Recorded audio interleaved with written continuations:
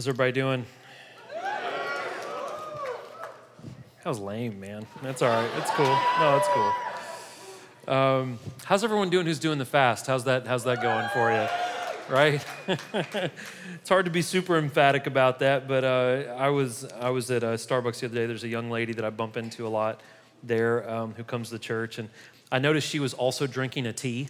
We're the only two people like drinking tea, and I was like, you gave up coffee too, didn't you? And she's like, yeah, and we were like talking about how you actually feel better and you're spending less money and, you're not drinking all that cream, so you'll even drop a couple of pounds. But it's like this abusive relationship because right after the fast, I just run right back to coffee and get a Trenta iced coffee and, just bathe in it. And, I just go right back to this abusive relationship with coffee that I've had for years. So anyways, we are, on a side note, all joking aside, I hope the fast has blessed you guys if you've been doing it. It's a tremendous blessing if you do it and put the energy into it and the effort into it. I think really God does honor that in a huge way. So I hope it's a blessing to you. We are in the book of Revelation. We've been in this for quite some time. And if you're new here, for the last couple of weeks, and a little bit this week, but we're starting to come out of it. We've been in a pretty dark period of Revelation. Starting in the end of chapter 14, running to about the end of this chapter that we're doing today. It's pretty dark. There's a couple of parts in chapter 19 that are still a little dark, but we're coming out of that. And then the last three chapters of Revelation are just brilliant and beautiful and a lot of fun to teach and to talk about, okay? But where we're at now, chapters 12 through 18 tell the story of the Great Tribulation from an earthly perspective. Chapters 6 through 11 tell it from kind of a heavenly perspective. And in chapters 12 through 18, John, the author, is seeing this kind of epic play kind of unfold in front of him. And there's characters. There's a woman that more than likely represents the church. There's a son that represents Jesus. That's the protagonist. We have this dragon that represents Satan. That's the antagonist, the bad guy. In chapter 13, we kind of see that the dragon incorporates this beast from the sea and this beast from the earth, a corrupt political leader, a corrupt religious leader, and it forms this unholy trinity. We get the mark of the beast in chapter 13, a very, very famous chapter of Revelation. In chapter 14, we talked about two harvests and that we want to be a part of that first harvest where the people of God are swept out of here, whether that be through a post-tribulation rapture or whether that be through martyrdom, however it is, God removes his people from earth, and what's left is the second harvest, which gets very violent, gives us imagery of these people being pressed in a wine press and blood flowing out. And chapters 15 and 16 tell us kind of how that's going to happen. We see the bowls of God's wrath, and this humble teacher's opinion, I don't think any Christians are around at this point because we'll never experience God's wrath, but God's wrath is poured out on humanity and poured out onto the earth and with a lot of ferocity, and it's very rapid and very, very strong, and we see that in chapters 15 and 16. Chapter 17, this angel kind of pulls John, the author, aside and kind of gives him a flashback. Let me show you why these things are happening. And in chapter 17, we see these images of this prostitute. It says a notorious prostitute riding on the back of a blood-red beast. And so we talked about this notorious prostitute a lot last week. And the notorious prostitute stands for a city, a culture called Babylon the Great. Now in chapter 18 is kind of bittersweet. It's bitter in the fact that we're going to see this civilization fall, that we're going to see a lot of people come to ruin and desolation, and there's a lot of weeping and mourning, and chapter 18 is basically a huge funeral song about this fall of civilization. That's kind of the bitter part, but the sweet side of it is we see the other perspective, the heavenly perspective, that evil has fallen, right? God is triumphant, and we should rejoice in that. But it's a very odd chapter, very bittersweet chapter.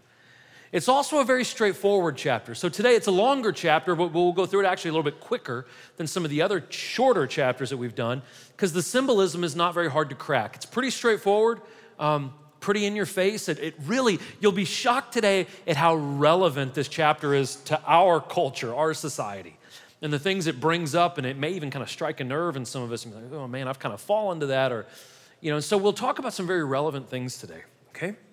So you should have a notes handout in front of you. It has everything I'm going to say in that notes handout. If you have a smartphone and you have the Experience Community app, Click on service times and sermon notes. It has the scripture, has all the notes in there as well. Everything will be on the screens. If you have a Bible, if you go to the very back of your Bible, chapter 18, that's where we're at today in Revelation. And I think you'll enjoy this chapter, and I hope that you'll find some encouragement at the end of it. But we're getting into, the light is at the end of the tunnel. We're starting to see how it's about to get better, right? Remember, it gets worse, then it gets better. We're getting there, okay? So let me pray, and we'll see where God takes us today, all right? Lord Jesus, God, we love you, and we thank you, Lord. God, we pray for everyone in this room. Pray that you open up our ears today, open up our eyes. Lord, let us hear you. Let us see you and recognize you, God. Lord, let us not just hear what you have to say. Lord, let us do what you have to say. Let us apply these things to our daily lives, God. We pray not just for this church, Lord. We pray for every church in our city, in our county. Pray that you bless them, God. Bless their leadership, and Lord, let those churches grow. God, we pray for all the great nonprofits that we work with, God. Pray for Renewed Life Ministries and all that Derek and his team do for men who are struggling with addiction. Lord, bless them, God. And we just pray that everything we do today, God, honors you and that it lifts up your church and encourages us, Lord. We love you. We thank you, Lord, in Jesus' name. Amen. All right, let's rock and roll. Chapter 18. I'm going to read a little bit. I'll do my best to break it down. After this, I saw another angel with great authority coming down from heaven, and the earth was illuminated by his splendor. He called out in a mighty voice, "It has fallen. Babylon the Great has fallen. She has become a home of demons, a haunt for every unclean spirit, and a haunt for every unclean bird, and a haunt for every clean and despicable beast. For all the nations have drunk the wine of her sexual immorality, which brings wrath. The kings of the earth have committed sexual immorality with her, and the merchants of the earth have grown wealthy from her sensuality and excess." We're going to hear that word excess a lot today. So chapter 18 is basically continuing the conversation about this notorious prostitute from chapter 17. Now, chapter 18 is going to record 3 different angels talking about the fall of this city, this culture. Now, like I said before, there are 2 viewpoints of Babylon's fall in this chapter. One is people are happy about this. The people of God see the fall of this evil culture and they're celebrating it. The other perspective is the lamenting people who have fallen in love with the culture. They have fallen in love with this evil society, and they are lamenting this. They are mourning over this. So chapter 18 has what we call a dirge. A dirge is just simply a funeral song. Now, if you read the Old Testament, there's a lot of these dirges in the Old Testament. If you get into the minor prophets and stuff like that, there'll be these songs written about societies and civilizations that fall, and they're mourning that. Now, this is kind of the ultimate dirge, because this is the fall of the ultimate civilization. The ultimate empire is falling, so we have this dirge that is sung by this angel. The angel that sings the dirge, we've seen a lot of angels. If you've been with me for Revelation, we've had a lot of angels. Again, there's 3 different ones just in this chapter. But this angel comes down, John says, and this angel has great authority, and it must have been a very unique angel because it says the entire earth was lit up by its splendor, and it was illuminated by its splendor, and it speaks out in a mighty voice. One of the things that this angel says is he says that the civilization, this empire, this city, this culture has become a home for demons. Verse 2 says that the city has become a haunt for every unclean spirit, a haunt for every unclean bird and every despicable beast. Now, before you guys get all superstitious about this, again, this is just my humble opinion. I don't believe in haunted houses. I don't believe in haunted buildings. If there is such thing as hauntings, and the Bible talks about it right here, it's demonic, it's evil. Now, here's the thing about the devil. He doesn't care about buildings going to hell. Devil's like, man, I really want that steel beam to go to hell for eternity. He doesn't care. He cares about destroying people. So if anything is haunted, it's people. We're the ones who are possessed. We are the ones who are oppressed by demonic influence. So I don't think this is referring to haunted cities and haunted houses. This is referring to all the people had to flee this city, and the only thing left are beasts and birds that are detestable and this kind of evil remnant that is left in this city that they've put so much stock into. Now, why must this city fall? This city, this culture has indulged in things that God blatantly opposes. And that if we continue to do these things that God blatantly opposes, it brings God's wrath. One of the things that this culture was doing is it was capitalizing on people's vices, its sensuality and excess, and because of that, they got wealthy. Now, here's the thing about sin, guys. God doesn't create rules just because he loves to boss us around. That's not why God does that. God doesn't put parameters on things and say, don't do these things because he's some ruthless dictator. God knows the effects of sin, and therefore knowing what sin does to us, he says, don't engage in that because it's not good for you. Let's take sex, for instance. I don't know if you know this or not. God is not against sex. He created sex. God wants you to have good sex within the parameters of marriage. That's what he wants. So God is not against you feeling pleasure or anything like that, but God says, do it within this framework, because if you get outside of this framework, it brings pain. It brings suffering. It brings unwanted consequences. So it's not that God is against us or against us having good things, sex being one of them. But outside of this framework, God knows what it does to the degradation of culture and society. So he says, don't do that. He does that for our benefit because he loves us. So people are held responsible. Look at who is held responsible first, the leaders, the kings of the earth. Now, who is this? It could literally be some kings, but it's more than likely referring to corrupt politicians, corrupt religious leaders who have served themselves and not the people and therefore damaged society. Sounds familiar? The second group are the corrupt business owners of the earth.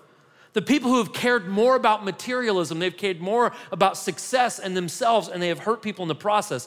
They've fed off of the weaknesses and the vices and the sensualities and the excesses of people. They have made their money off other people's weaknesses. These people will pay first. In other words, they're going to reap what they sowed, and they're going to reap destruction, okay?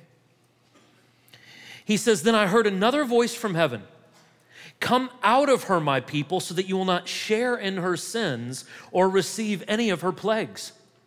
For her sins are piled up to heaven, and God has remembered her crimes. Pay her back the way she also paid, and double it according to her works. In the cup in which she mixed, mix a double portion for her. As much as she glorified herself and indulged her sensual and excessive ways, there's that word again, give her that much more torment and grief. For she says in her heart, I sit as a queen. I'm not a widow. I will never see grief. For this reason, her plagues will come in just one day, death and grief and famine. She will be burned up with fire because the Lord God who judges her is mighty. Now, I don't believe that there are any Christians in the world at this point. That's just my personal belief. If you do, that's fine. So when it says come out of her, what can that possibly mean? That's for us. That's for the reader. John says come out of this culture so you don't experience her sins and therefore experience the plagues for doing those sins. This is a warning to us. It's a warning to us to remove ourselves from a culture that is anti-Christ, anti-Jesus. Now, every generation has had a culture that has been anti-Jesus. Now, listen, we need to be careful with this. This doesn't mean we isolate ourselves. You may disagree with me on this. I believe you should have friends. I believe you should have people around you that don't think the way you think. I think you should have friends in your life that aren't Christians. I think you should have friends in your life that worship other gods or are atheists, because if you are not in their lives, they will never hear the truth. So the answer is not to isolate ourselves. The answer is to insulate ourselves so much by the Holy Spirit that we can go out, as Jesus said, like sheep among wolves and be okay. Do you know the only way a sheep can go out and among wolves and still be okay? They have to have the shepherd really close. You have to be really close with the shepherd. You have to be really close with the Holy Spirit. You have to be covered with it, filled with it. Listen, if you're in this room and you have kids in a private school or you homeschool them, I do not mean this in any slam on you whatsoever. One time I was at a lunch with all pastors, which I'll just let you know, it's one of my least favorite groups to hang out with. And I shouldn't have said that, but there it was. We're just honest, right? So I'm sitting at this table with all these pastors and their wives and my wife, we're sitting there with them because we were invited to this thing. And one of them leans over in front of everyone and goes, hey, yeah, Pastor Trimble. And I was like, oh, that's me, because no one ever calls me that. But where do your kids go to private school? I said two things. I said, one, we can't afford it. And B, they just go to public school. They love their schools. And you should have said, they were aghast, right? That we would send our kids to a public school. And I'm like, they don't have horns or a tail like they're normal. And the thing is I don't trust the schools to raise my kids. I raise my kids, So like I teach them theology and I want them to go have, and that's nothing against anyone who doesn't do it that way. But I want my girls to be a catalyst to a different society. I want them to be that. And so I don't isolate my children, I insulate them. I pray over them every single night to be the light, And my youngest, Vi, her best friend this year is a little Muslim girl. It's her best friend. And she loves this girl, and this girl has been to parties, and we hang out. And if anyone's ever gonna see the light, I want it to be through my children. I want it to be through me. Now listen, I understand the other side of that. This world is screwed up. I get it. And so it's like threading a needle. But here's what we have to somehow thread the needle. Here's how we have to do it. We have to be able to be so insulated by the Holy Spirit that we can have friends and people in our lives that are different than us, but we do not compromise our beliefs. Because if we compromise our beliefs out of fear of not being accepted or fear of offending someone, if we deny Jesus here, it says that he will deny us up in heaven. We will suffer the same plagues as the ones who don't believe. This is why we must read the Word of God. You must know what your beliefs are. You must pray for God to give you wisdom in conversation and discernment on who to hang out with, who not to hang out with, where to go and where not to go, what to partake in and what not to partake in. We trust the Word, we trust his gift of wisdom and discernment, but we go out like sheep among wolves. So this angel says, we need to pay this culture back the way that she paid. The payback that this angel is referring to is chapter 16. It's the bowls of God's wrath. And what we see here is we see the furthest extreme of the doctrine of reaping and sowing. Now here's the thing, as Christians, we do not believe in karma. Karma is similar to reaping and sowing, but there's a huge, important difference. In karma, they say you have good and you have bad. And we must do more good, so we tip the scales in our favor and it outweighs our bad. That's not the way God works, thank God, because some of us have done so much evil that we could never do enough good to tip the scales in our favor. Now, the Bible says you reap what you sow. So if you reap evil things, you're gonna get evil things. If you plant evil seeds, you're gonna grow evil crop, right? That's what it's saying. But by God's grace, if we will humble ourselves and ask for God's forgiveness for the evil that we've done, he wipes those things out and it throws the scales completely out of whack in our favor. That is by the grace of God. So we don't believe in karma, but we do believe that we reap what we sow, but God's grace is mixed into that. So here's why this city, this Babylon the Great, it falls because it's arrogant. This is the linchpin to everything, and we'll get to this later. This arrogant society says, I sit as a queen, I'm not a widow, I'll never be alone, everyone will always want me, and I will never mourn. The arrogance to say that we'll never be alone, we're always in control, and we're the greatest that's ever been. Whenever a culture, a society speaks like this, just wait. It is absolutely destined to come to desolation, to destruction. Why? Because Proverbs says that pride always leads to a fall. If you're around someone that's prideful, just you need to take a step back because they're gonna fall. In fact, the Bible even says that God draws near to the humble. He recoils from the prideful. He recoils from arrogant people. He pushes away. So for someone to say, I follow Jesus, but they're arrogant, you can't. Jesus won't have anything to do with arrogance. Nothing. Now this fall is not only inevitable, it's rapid, and it comes with much ferocity. John records of Babylon's fall. He says it's gonna happen in one day. Now, whether that's literal or figurative, it's gonna happen in a short period of time. And when we talked about the bowls of God's wrath, they are so ferocious that they can't be drawn out over a long period of time. Not only is it gonna happen quickly, notice that we're not the ones that make it right. God makes it right.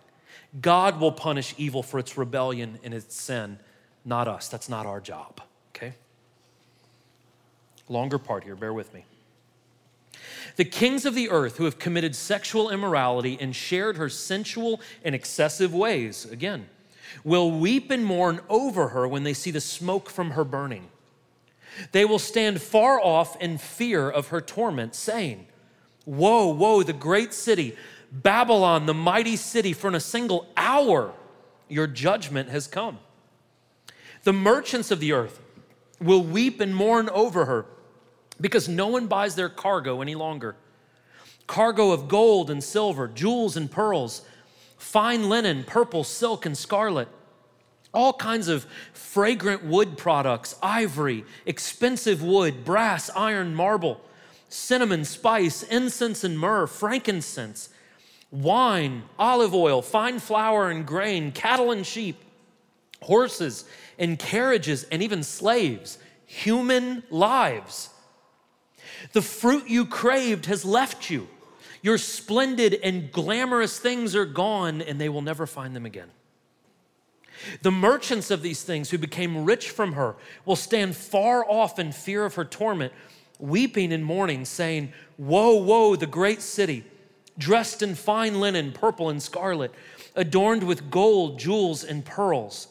For in a single hour, such fabulous wealth was destroyed. Every shipmaster, seafarer, and sailor, all who do business by sea, stood off from afar as they watched the smoke from her burning and kept crying out, who was like the great city? They threw dust on their heads and they kept crying and weeping, woe, woe, the great city, where all those who have ships on the sea became rich from her wealth, for in a single hour she was destroyed. Rejoice over her, heaven, and you saints, apostles, and prophets, because God has pronounced on her the judgment that she has passed on you. What happens in this section? There are three different groups of people who are mourning over materialism. The first one is the top echelon, kings. We already talked about this. Politicians, religious leaders, the top of the food chain, right? The second tier are merchants. These are rich business owners. These are entrepreneurs. These are greedy people who have made a lot of money in the marketplace on the backs of other people. The last level is the working class, what probably most of us in this room are in. These are people who delivered the products, but what they have done, this is important, is though they weren't as wealthy as the other two tiers, they had made their occupation their identity. Their industry became their God. That's what served them.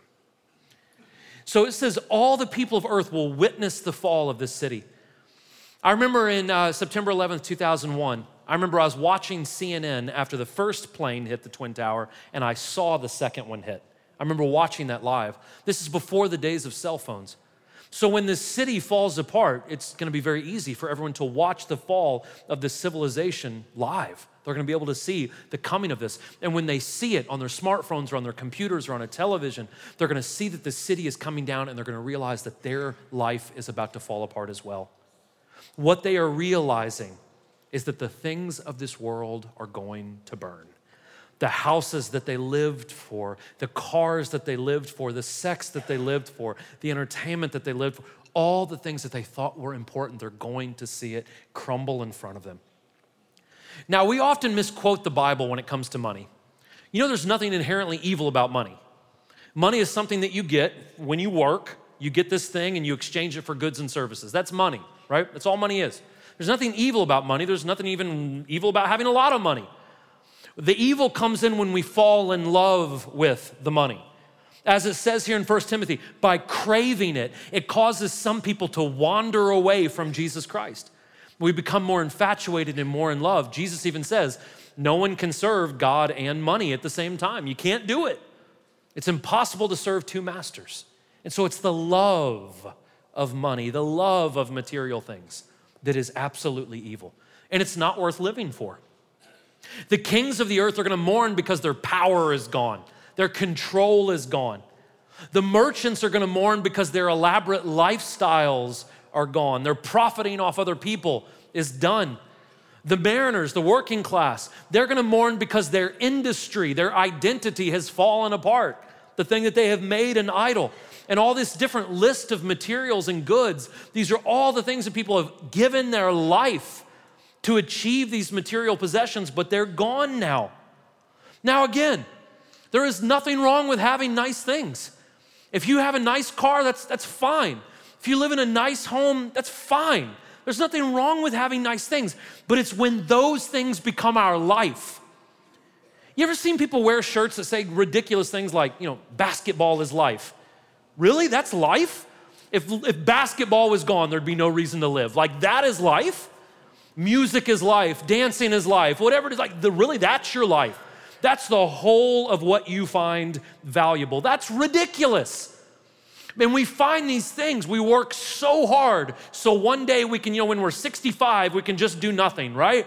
And we work so hard to achieve these things.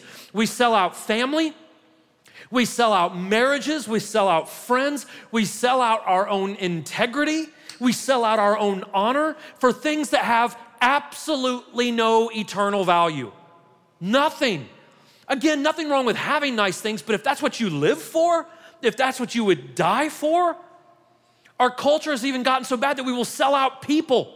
Slavery, there's more slaves right now on planet Earth than there's ever been. And I know you guys will, I've never done that. When you watch pornography, you are basically feeding into slavery. You're feeding into a culture that has taken young women who have most likely been abused at some point in their life, and they're getting paid to do atrocious acts by men that care nothing about them. And so we are contributing to a culture that has enslaved people in one way or another, so we can have this temporary pleasure, so we can have this temporary feeling. And look what this angel says: the fruit you craved has deceived you. The thing that you have given everything for, that you have lived and are willing to die for, it fooled you, it tricked you, it has left you. All your splendid and glamorous things are gone, and you're never gonna find them again. You're never gonna find them again. Now, verse 20, though, is a major shift. We've been hearing all this mourning and lamenting over all these things, and then verse 20 turns this hard turn. And so as the world mourns for the loss of their idols, the followers of God rejoice because once and for all, this evil culture is dead. Now let me ask you something. You gotta be honest. Some of us who call ourselves Christians, if all of culture was destroyed right now, there'd be things that we would miss. There'd be things that we would mourn. There would be that entertainer or that television show or these comforts or these securities.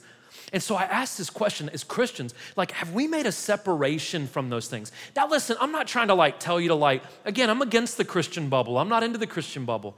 I listen to a lot of music that's not Christian, but again, there has to be a line that's drawn.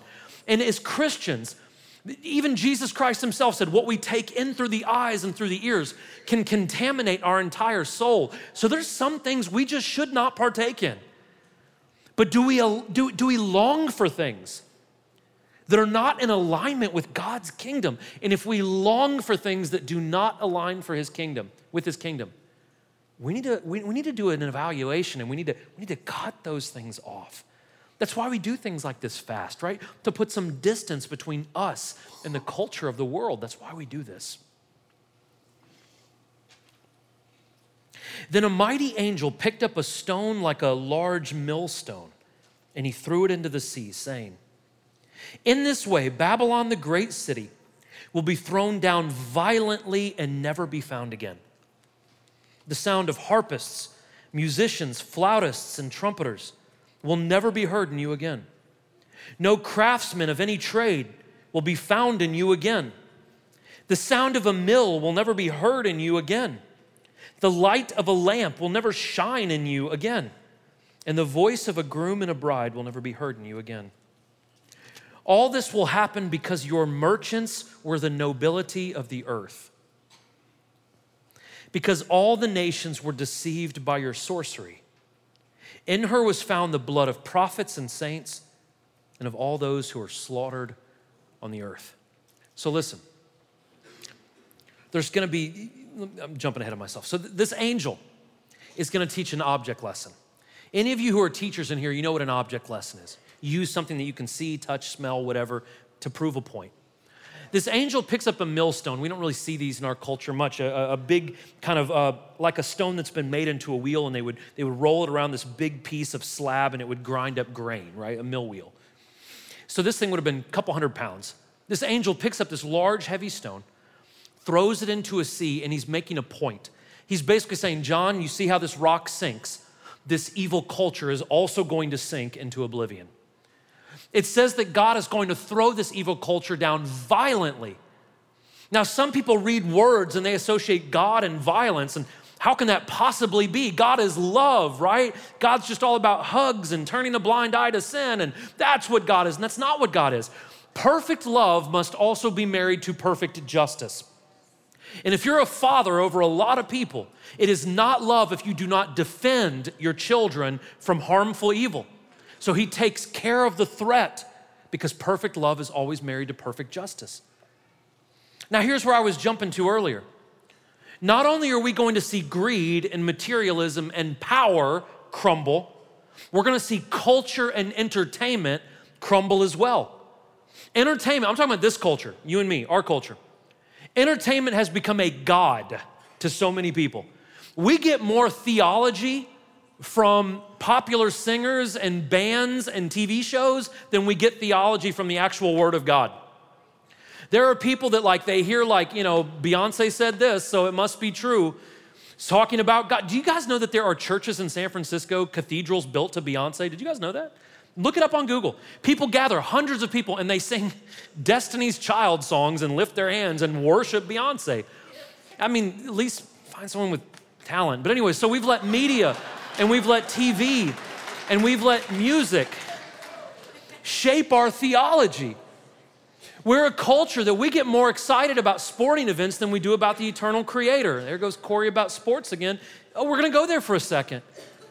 Listen, whenever people will spend thousands of dollars on season tickets when they haven't given a dime to the kingdom of God for it to advance, there's something wrong there. When you send me an email and say, Corey, your church is so irreverent. How dare you guys lift your hands and yell and whistle in church? Wait a second. You'll take your shirt off in sub-zero temperatures and yell and scream at some ball that goes back and forth on a field like a maniac. And you're gonna point fingers at me? Listen.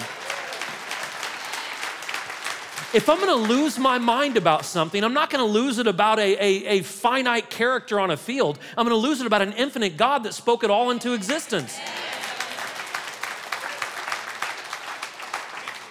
But we have let culture become a God. We've let entertainment become a God. And so for this reason, this angel says, no longer will a light shine in you. Listen, not only have we made entertainment into a God, look at what it says here. This phrase, no longer will the groom and bride be heard in you again, that we've even taken our marriages and made them gods. We've made our children gods. Now listen, God loves your family. God loves your marriage.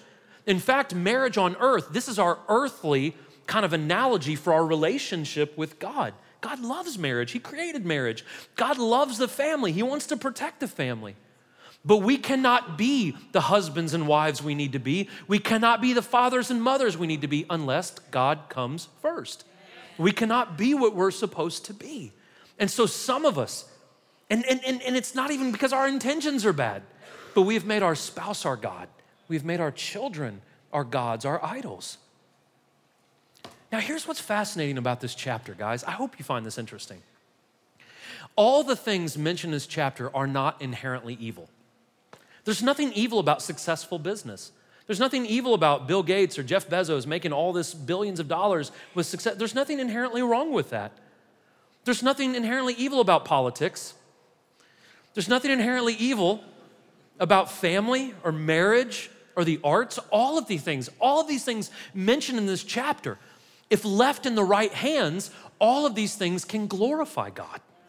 Business can glorify God. Politics can glorify God. The family, marriage, the arts can glorify God. Entertainment can glorify God. All these things. But here's what happened. The people who had these talents and abilities and these resources were deceived by culture's sorcery. They didn't do it for the glory of God. They did it for the glory of self. That's where they went wrong. They did evil things with what God entrusted them with, and because of that, they'll pay the ultimate price for it. What does that mean? If we choose to serve ourselves first, even the greatest, most powerful, most charismatic people on planet Earth will all inevitably fall. If we put ourselves first, we will fall. When things like this fall, we often ask, how in the world can this happen? How can this happen? One of my favorite books ever written, and if you buy it and read it, you're gonna think I'm pretty lame. It's a book called How the Mighty Fall. It's a book by Jim Collins. It's about 140 pages, and it's a study on why corporations that were once at the pinnacle of their field are now non-existent. It's a study, it's a research study. I love the book, I've read it 3 times. Now, this book talks about corporations. Some of you may remember these companies, some of you may not because they're gone. Companies like Zenith and Service Merchandise and Ames, which was a grocery store that once upon a time was more profitable than Walmart. And once upon a time, these corporations that were at the pinnacle, now they don't even exist anymore. You know, once upon a time, everyone had a Zenith television that they probably bought at Service Merchandise, right? And now neither one of these companies even exist. Why? So Jim Collins, over several decades, studied these different corporations, and he came up with 5 reasons why these companies don't exist anymore based on empirical evidence, not just something he made up, the evidence. Do you know what he said the number 1 reason was? There was an arrogant leader. Hubris, arrogance. So the first step to a fall was arrogance. I don't know if you know that. That's how the devil fell out of heaven. It's how corporations fall. It's how marriages fall apart. It's how friendships fall apart. It's how everything starts is hubris, arrogance. The first step is arrogance. The second step is arrogance leads to an undisciplined pursuit of wanting more. I've been successful in the past and I just want more and more and more. And then we start to buy into this lie that we're never gonna fall. I can flirt with this woman at work. My wife's been with me for 25 years. She's not gonna leave. I can frivolously spend this money. I've got all this money coming in. I'm never gonna go bankrupt or fall. We're the greatest nation that's ever existed. We're one nation under God. We'll never fall. And we start to have this hubris and this arrogance, and we start to pursue and want. We have this insatiable appetite for more and more and more and more, and then we buy into this lie that we will never fall. This chapter shows us that arrogance will most definitely lead to a fall. If we're going to avoid that fall, the exact opposite is the linchpin. The exact opposite is the key. If we're going to stand and not fall, we must have true humility. This isn't self-deprecation. Whenever you just put yourself down in the name of humility, you're actually being arrogant because you're drawing all the attention to you. That's not true humility. True humility is having an accurate depiction of yourself, who you are, what your strengths and weaknesses are, what you're good at, what you're not good at. And so true humility means that we're courageous, but we're also vulnerable, we're teachable. It means that we're strong to the best of our abilities, but there are also things that we're weak in. True humility means that we plan, we prepare, we work hard, but ultimately we know that everything we have is because God gave it to us. Your beautiful wife is only by the grace of God, right? Your wonderful husband is by the grace of God. Your beautiful children are by the grace of God. The money that you have in your pocket right now is just because God has given that to you. Everything that we have is because God is benevolent and God is gracious, and He gives us those things. Yes, we work hard, we plan, we prepare. It's not unspiritual to plan and prepare. The Bible says, count the cost to make sure that you have enough to build the building. That's what the Bible says. Be wise, use your brain. But everything we have, we plant, we sow, we do the work, but God is the one that gives the increase. Everything is His. If we're truly going to avoid the fall, not only must we have true humility, we must tether ourselves to a kingdom that will never fall. We must tie ourselves not only to Jesus, but His word. We must tie ourselves to the teachings and the principles of this book. We must tether ourselves to His kingdom. How do we do that? We tether ourselves to the kingdom of God by seeking Him first, by putting Him first in everything we do, by putting His desires above our desires. And if we will put His desires above our desires, if we will tether ourselves to His kingdom, not only will we not fall, we'll have everything we need. We'll have everything we need now. We'll have everything we need in the future. We'll have it for eternity if we are just putting Him first. Jesus Christ said, seek first the kingdom of God and everything else will be added to you. Everything else will be taken care of. But you gotta trust me. You gotta trust me. Let me tell you a story. I got Bart written on my hand. It's not a Simpsons reference. It's another Bart. But I didn't want to forget about Bart. One of my favorite stories in the New Testament is in Matthew chapter 10. You should go back and read this chapter tonight. It's really profound. Jesus is walking with his disciples one day. This is actually the chapter where Jesus tells his disciples, I'm going to send you out like sheep among wolves. All right? Awesome, Jesus. So they're walking around with Jesus one day, and Jesus is telling them, you're going to be persecuted. You're probably going to get killed. I'm going to get killed. We're all going to get killed, you know. We're going to go out, and we're going to go out right into the belly of the beast. And he's pumping them up, and he's telling them about it. It's going to be hard. There's going to be persecution, all these things.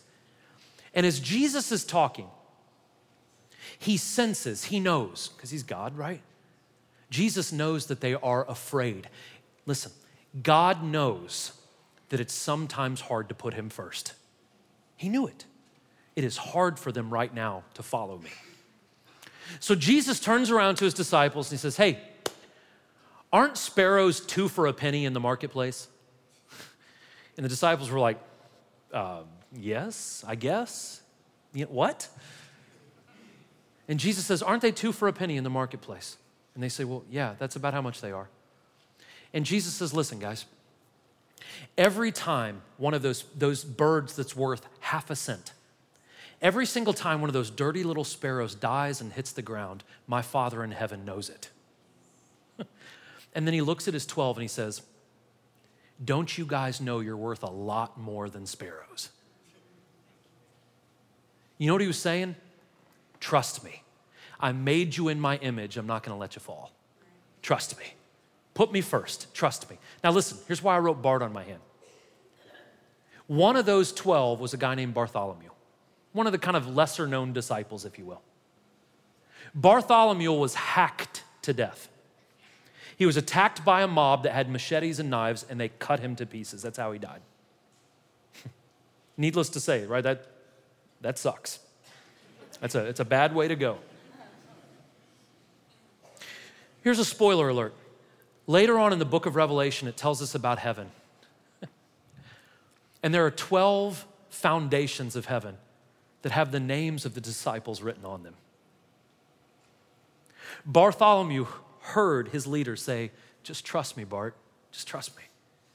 Tether yourself to a kingdom that will never fall. The kingdom that you and I will live in for eternity will have the name Bartholomew written on one of the foundations. This man who was hacked to death, who faced one of the most gruesome ways that a man can be killed. And forever and ever and ever, his name is written on the foundation of the one empire that will never fall. God is saying to some of you today, hey, look, it's going to be scary. It's going to be hard. It's going to be dangerous. Trust me. You're worth a lot more than sparrows. Trust me. It's going to be okay. Trust me. You're not going to fall. Would you bow your heads with me?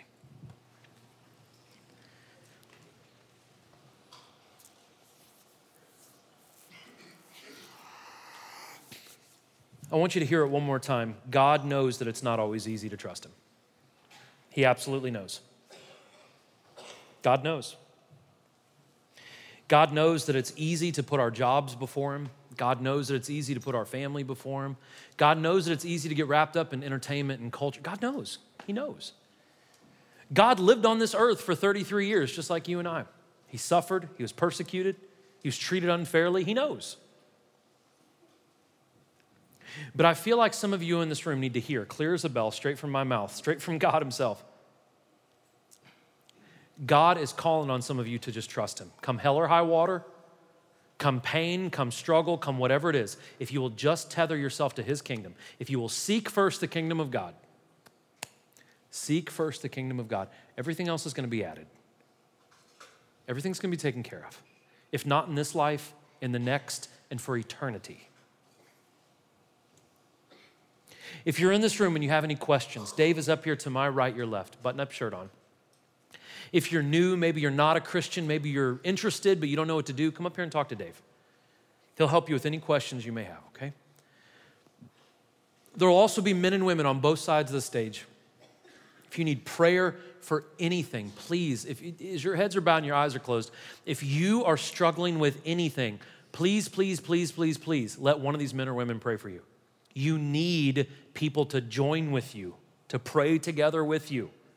Let them do that. Why not? There's also communion all the way around you. Wherever you see a lamp on a table, there's the bread and wine that represent the body and blood of Jesus Christ. This is the God, you're not only made in his image, God sent his only son to die for you because he finds you exceptionally valuable. Exceptionally valuable, and he does not want you to fall. God loves you. He loves you. He loves you. Here's the key, though. You have to be humble. You have to humble yourself and ask God to forgive you. You have to humble yourself and say, God, I just cannot do this alone. And if you will humble yourself, you can take the communion. You can have a relationship with Christ, and he can help you. Father, we love you. God, for every man and woman in this room, Lord, I just pray blessings, Lord. I'm not talking about material blessings or anything shallow. I'm talking about, God, just your favor, a relationship with you, help and guidance and comfort and security, Lord. Please let us be tethered to what will never fall. God, we love you. We thank you. Humble us, strengthen us, encourage us. We need you, Lord. We thank you, God. I pray, Lord, that you touch everyone in this room. We pray all this in Jesus' name. Amen. I love you guys so much. You're welcome to help yourself. Thank you, guys.